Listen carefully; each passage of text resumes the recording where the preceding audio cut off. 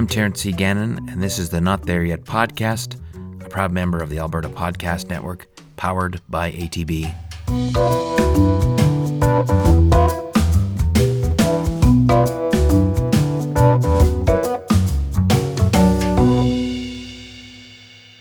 Eyewitnesses to the crash told how F for Freddy's rubber dinghy dropped out, inflated automatically, and landed as neatly and naturally as though something had gone wrong over the North Sea. So the local newspapers reported. Except it wasn't over the North Sea. He was in the middle of a cattle pasture and not far from a poultry farm on the prairie near Calgary, Alberta, Canada. It was certainly nowhere near anywhere a rubber dinghy would have been of any conceivable use. It was also thousands of miles away from the hostile skies of Europe, where this particular aircraft had flown a record 213 missions before the war there had officially ended just 2 days before.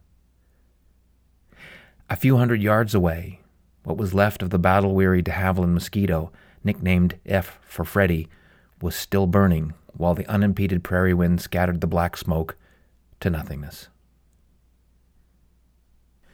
The war in Europe may have come to an end, but the bills were still coming due. To help pay them, the Canadian government had organized the 8th in a series of victory loan drives.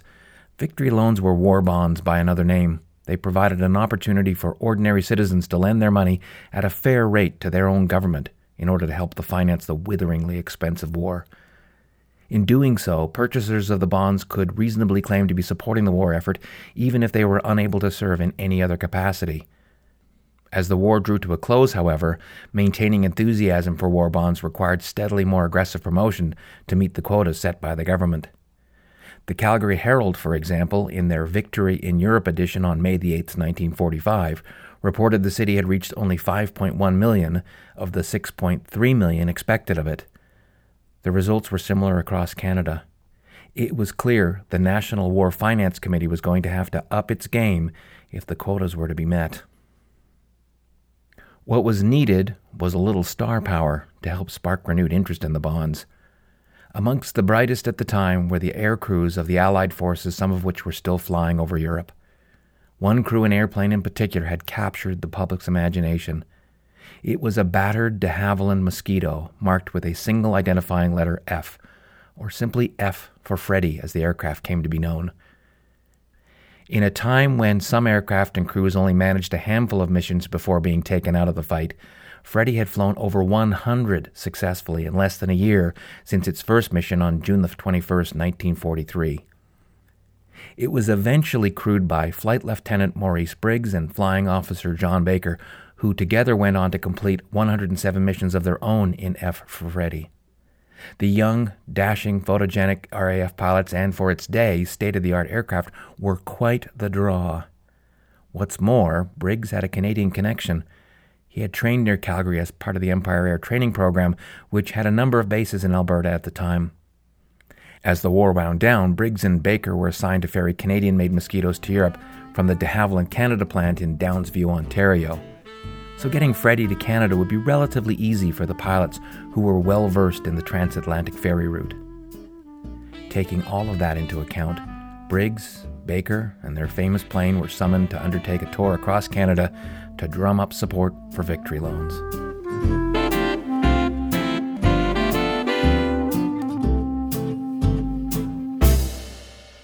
In response to a specification from the British Air Ministry issued in 1936, the de Havilland Aircraft Company submitted a proposal for an all-new twin-engine light bomber. What made the de Havilland proposal unique was their aircraft would be made almost entirely out of wood. While it's possible that de Havilland somehow foresaw how short the supply of more conventional materials would become, it's more likely they saw their innovative approach to wood construction as the best way to meet the specification. With their previous DH-88 Comet race plane and their DH-91 Albatross airliner, de Havilland had developed a method of laying up strips of wood in a cement mold, much the same as carbon fiber would be used today. The resulting structure was remarkably strong and light. The construction technique also enabled more exotic, visually attractive, and more aerodynamically efficient compound curves to be incorporated into the aircraft's final shape.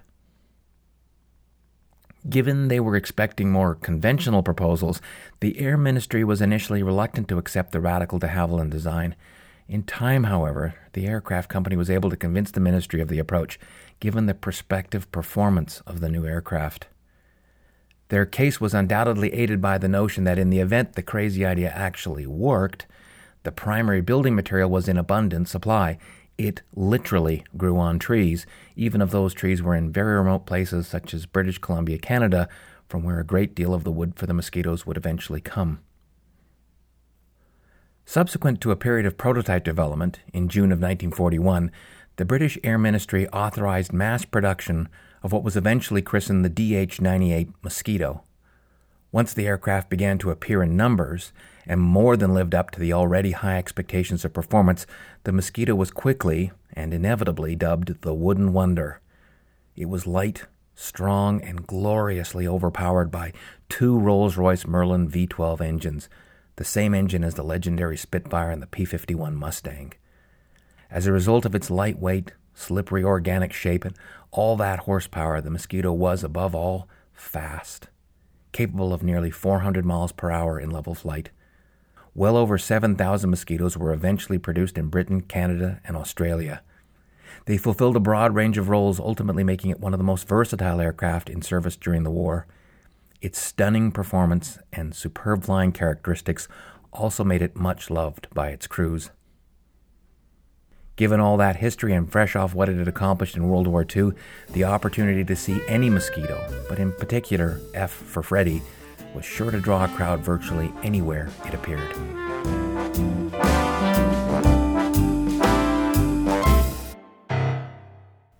Briggs and Baker were not going to miss the opportunity to do something remarkable as they deployed to Canada for their Victory Loan public relations tour. As such, they set a speed record on the 2,000-mile non-stop leg from Greenland to Rockcliffe Airport near Ottawa, where they arrived on May 2, 1945. The leg had taken them just a little over 5 hours. While at Rockcliffe, they met with the organizers of the Victory Loan tour, including a British liaison officer by the name of Captain H.J. Pringle. Oddly, Pringle formally requested Canada's Department of Transport waive the regulations about minimum permissible altitudes at which F for Freddy could fly over the built-up areas which were going to be on the route of the tour. Perhaps surprisingly, by the congenitally cautious Canadians, that permission was granted. Captain Pringle provided an obligatory admonishment to Briggs, presumably with an RAF wink. Under no circumstances was he to indulge in an exhibition of stunting, low flying, or of his own personal skill as a stunt pilot.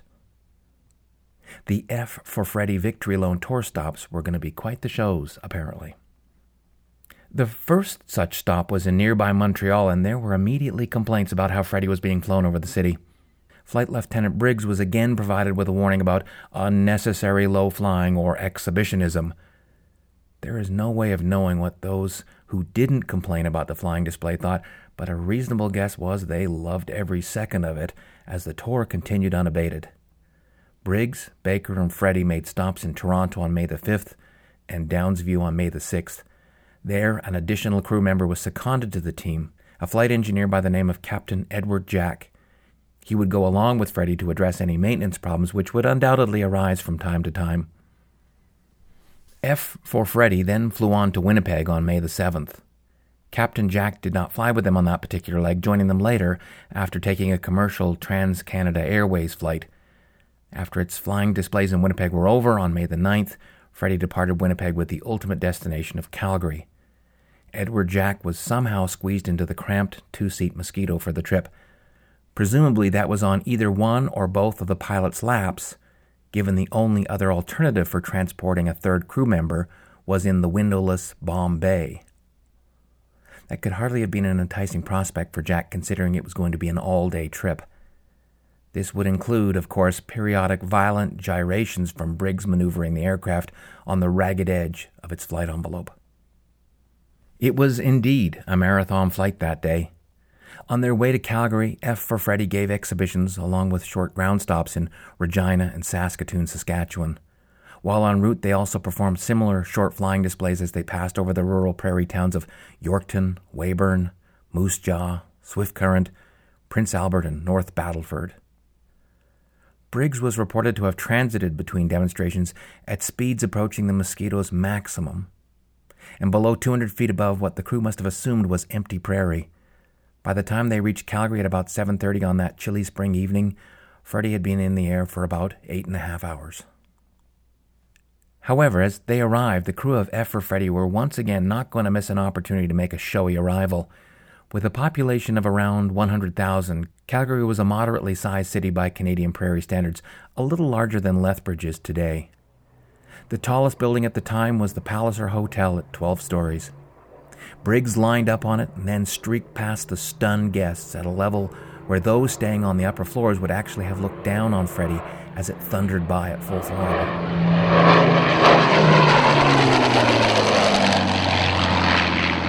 Apparently not satisfied with that thrilling entrance, Briggs went around again, this time treating the Royal Canadian Air Force staff, temporarily working on the 6th floor of the Hudson's Bay Company, to a clear view of the still camouflaged upper surfaces of Freddie. Although it does begin to stretch the bounds of credibility, there was even reports of the Mosquito flying under a trestle bridge which spanned the Bow River back then. After its spectacular entrance, Freddie then departed downtown for the Calgary Municipal Airport in the northeast, where the international airport is today. When it arrived, it made as many as 6 low-altitude, high-speed passes, much to the giddy glee of the military personnel housed in Release Center No. 7, which was immediately adjacent to the airfield. An expectant crowd had gathered to welcome F for Freddie, lured in part by the promise that purchasers of war bonds would be able to write their name in chalk on the fabled aircraft. Many of them did. Briggs, Baker, and Jack would then have made their way downtown to their accommodation at the Palliser. Briggs was due to attend the supper dance scheduled for that Wednesday evening. There he met up with Miss Evelyn Powlin, to whom Briggs had first been introduced during his training stint in Calgary a couple of years prior. The two had corresponded regularly in the intervening period. Whether there was any romantic intentions, we do not know, but there was enough between them that Briggs invited Powlin to the airport the next day. There she would watch F for Freddie's departure to the flying displays, scheduled for Red Deer and Lethbridge that Thursday afternoon. She did, in fact, make that trip to the airport the next day. There may also have been a whiff of international intrigue in the air at the Palliser that night. There were reports that a delegation from the Kuomintang government from China were in town in part to see the Mosquito. This was with a view to potentially purchasing them for the Kuomintang's looming fight with the communists for the future of China. Amongst the delegates was supposed to have been a tall, attractive woman who caught Briggs' eye. She, too, may have received an invitation to see Freddie off the next day.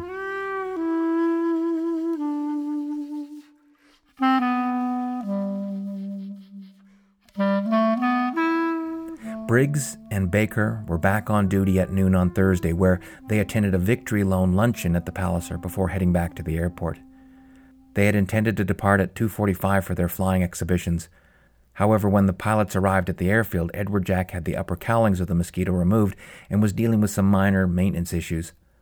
While it may have taken a little longer than Captain Jack wanted, at shortly before 4 in the afternoon, he signed off Freddie as ready for the afternoon's flight to Red Deer and Lethbridge.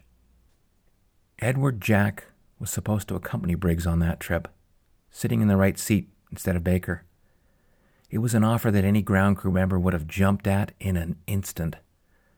However, on that particular afternoon, either feeling tired or otherwise not well from the previous night's social activities, Jack decided to take a pass on the ride along. Instead of climbing up and into Freddie as planned, Edward Jack instead assisted Briggs and Baker up the ladder, which extended from the entry hatch in the forward belly of the aircraft's fuselage. Jack would then have closed the small door behind the pilots as they settled into their familiar positions in the Mosquito cockpit.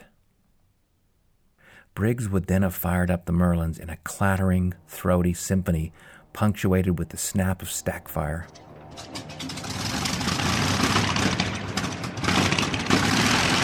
He would then have taxied Freddie out and lined up on the runway into the steadily freshening north wind. Briggs would push the throttles to the forward stops, triggering the full howl of the engines to the delight of the crowd, which had again assembled at the airport. This included the star-crossed Evelyn Powlin from the Palliser the night before. Shortly thereafter, F for Freddie was in the air, effortlessly climbing and accelerating as it headed northwards to its first exhibition stop. The control tower at the Calgary Municipal Airport consisted of a small, one-story superstructure built on top and at the corner of a two-story hangar. The walls of the extra story consisted mostly of windows which offered an unimpeded view of aircraft operations both on the ground and in the air. To those who routinely launched weather balloons from the tower, there was a metal railing extending 3 or 4 feet up from the roof. As modest as this tower was compared to the spires in use at modern airports, at the time it was still the tallest built-up structure on the field. Briggs was not going to leave the crowd at Release Center number 7 without something with which to remember their unwelcome wait in Calgary as they awaited demobilization from military service. At least some of them knew Briggs personally from his previous visits to Calgary in 1943. The people on the ground must therefore have been intrigued to see that instead of continuing northwards on their flight, Briggs instead turned Freddie around and took dead aim and dove at the control tower at full power. The crowd must have wondered how it was all going to end short of some miracle. Briggs flew Freddie to within 300 feet of the tower before quickly pulling up and blowing past it with what must have seemed like inches to spare. As heart-stopping as that moment was, there was more in store. Briggs once again brought Freddie around and repeated the maneuver. It was at this point that at least some of the observers in the glass house of the control tower left, not being able to further stomach the thrill of intentional near misses. The show appeared to be over, except at that moment Briggs contacted the tower to say that a friend had just pulled up in a car and that he would come around for a third and final pass before heading out to the exhibition flights. As Briggs, Baker, and Freddie approached the tower on that third pass, the wind was blowing 28 miles per hour from north to south. This was roughly aligned with the aircraft's flight path as it descended from the north. In other words, it was a 28-mile-per-hour tailwind. Assuming Briggs had the Mosquito going flat out at 400 miles per hour, the tailwind would have distorted what the pilots were seeing out of the cockpit by something like 7%. Things would happen 7% faster than they might have expected, although a highly experienced pilot like Briggs would easily and instinctively have been able to cope with the discrepancy. But then there is the question of the mysterious friend in the car, who some say was the woman from the Kuomintang delegation he might have met the previous night. Did Briggs glance away for a split second to see if it was her? Did he then take another split second to mentally adjust to the tailwind when he looked back to the flight path? We will, of course, never know. For those still standing in the glass control tower, the first indication of something having gone horribly wrong was a sickening thud, followed immediately by splintered wood falling past the windows and to the ground at the foot of the control tower. Other witnesses reported seeing F for Freddie strike the structure on top of the control tower, resulting in a severe loss of control. It's impossible to know that even if there had been no further contact with ground structure, whether Freddie would have been sufficiently controllable to enable some sort of emergency landing. That theory was never tested, because given it was out of control, Freddie went on to strike a mast which sheared off the right wing at the root and thus sealed the fate of the crew. The speed at which Freddie was flying at the moment of impact was such that the fuselage and remaining left wing were hurled another quarter of a mile south of the tower, near where the field commissary was located. F for Freddie slammed into the bottom of the coulee, running diagonally across Thomas Pallison's dairy farm, only narrowly missing the farmhouse. The severed right wing landed more or less intact some distance from the main impact site. With its almost entirely wooden structure soaked in aviation gasoline and oil, F for Freddie started to burn immediately and was quickly engulfed in flames. Other than its engines and other metal structure, the aircraft was burned to black, smoking ash in a matter of minutes. Mrs. May Pultz, her daughter-in-law Mrs. Helen Pultz, and Helen's sister Mrs. G.S. Miller were sitting having tea at the North Trail Poultry Farm when they too heard the unmistakable sound of something awful happening outside on the airfield. There had been other accidents, and they had a distinctive, sickening, terrible sound. The three women ran outside to see the wreckage of F for Freddie already being overtaken by fire at the bottom of Pallison's coulee. Setting aside any consideration for their own safety, the three women ran towards the wreckage only to discover there was nothing they could do when they arrived. Shortly after, personnel from Release Center No. 7 arrived on scene, and perhaps with the fire already starting to burn itself out, they somehow managed to pull the burning bodies of Briggs and Baker from the flames. It quickly became apparent that, mercifully, neither pilot had survived either the impact with the structure while they were still in the air or when their stricken aircraft hit the ground. Just 2 days later, on May the 12th, 1945, Flight Lieutenant Maurice Briggs and Flying Officer John Baker would be memorialized with full military honors in a ceremony held at the Cathedral Church of the Redeemer in Calgary.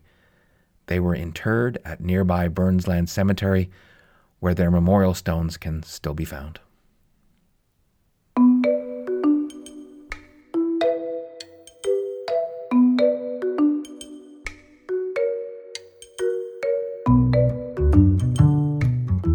I'm Terrence C. Gannon, and I'm not there yet. Once again, thank you so much for listening to this episode of the show.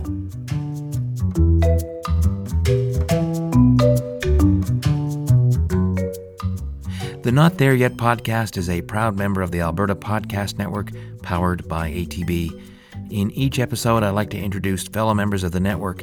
This time out, in keeping with our theme of Things That Define Canada, is the Fourth Line podcast hosted by Carl Landra and Joel Schnell, a podcast devoted to all things hockey.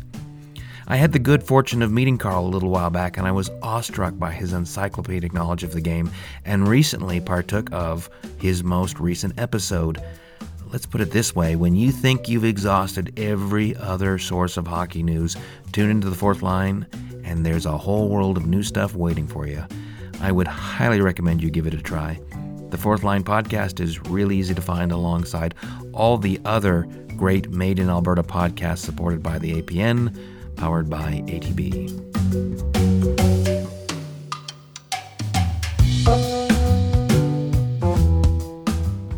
Not There Yet is a regular series of short essays podcasted from the second decade of the 21st century.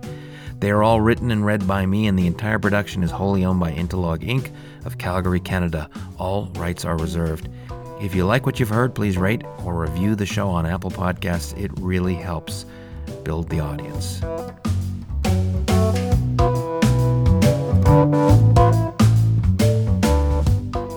As I mentioned a moment ago, the Alberta Podcast Network is powered by ATB. I like to say like a bank, but better. But here's another reason. Those great hockey players, for which I would like Canada to be known as mentioned in my essay, they aren't born. Well, actually they are, sort of. But they still depend on great development programs. That's why ATB sponsors hockey all the way from Tom Thumb and Pee Wee leagues right through to the pros. They also help local volunteers without whom these programs simply would not exist. It's just what ATB does, and I think it's amazing. You can check their hockey support programs out at atb.com/listen. It's absolutely worth a moment of your time.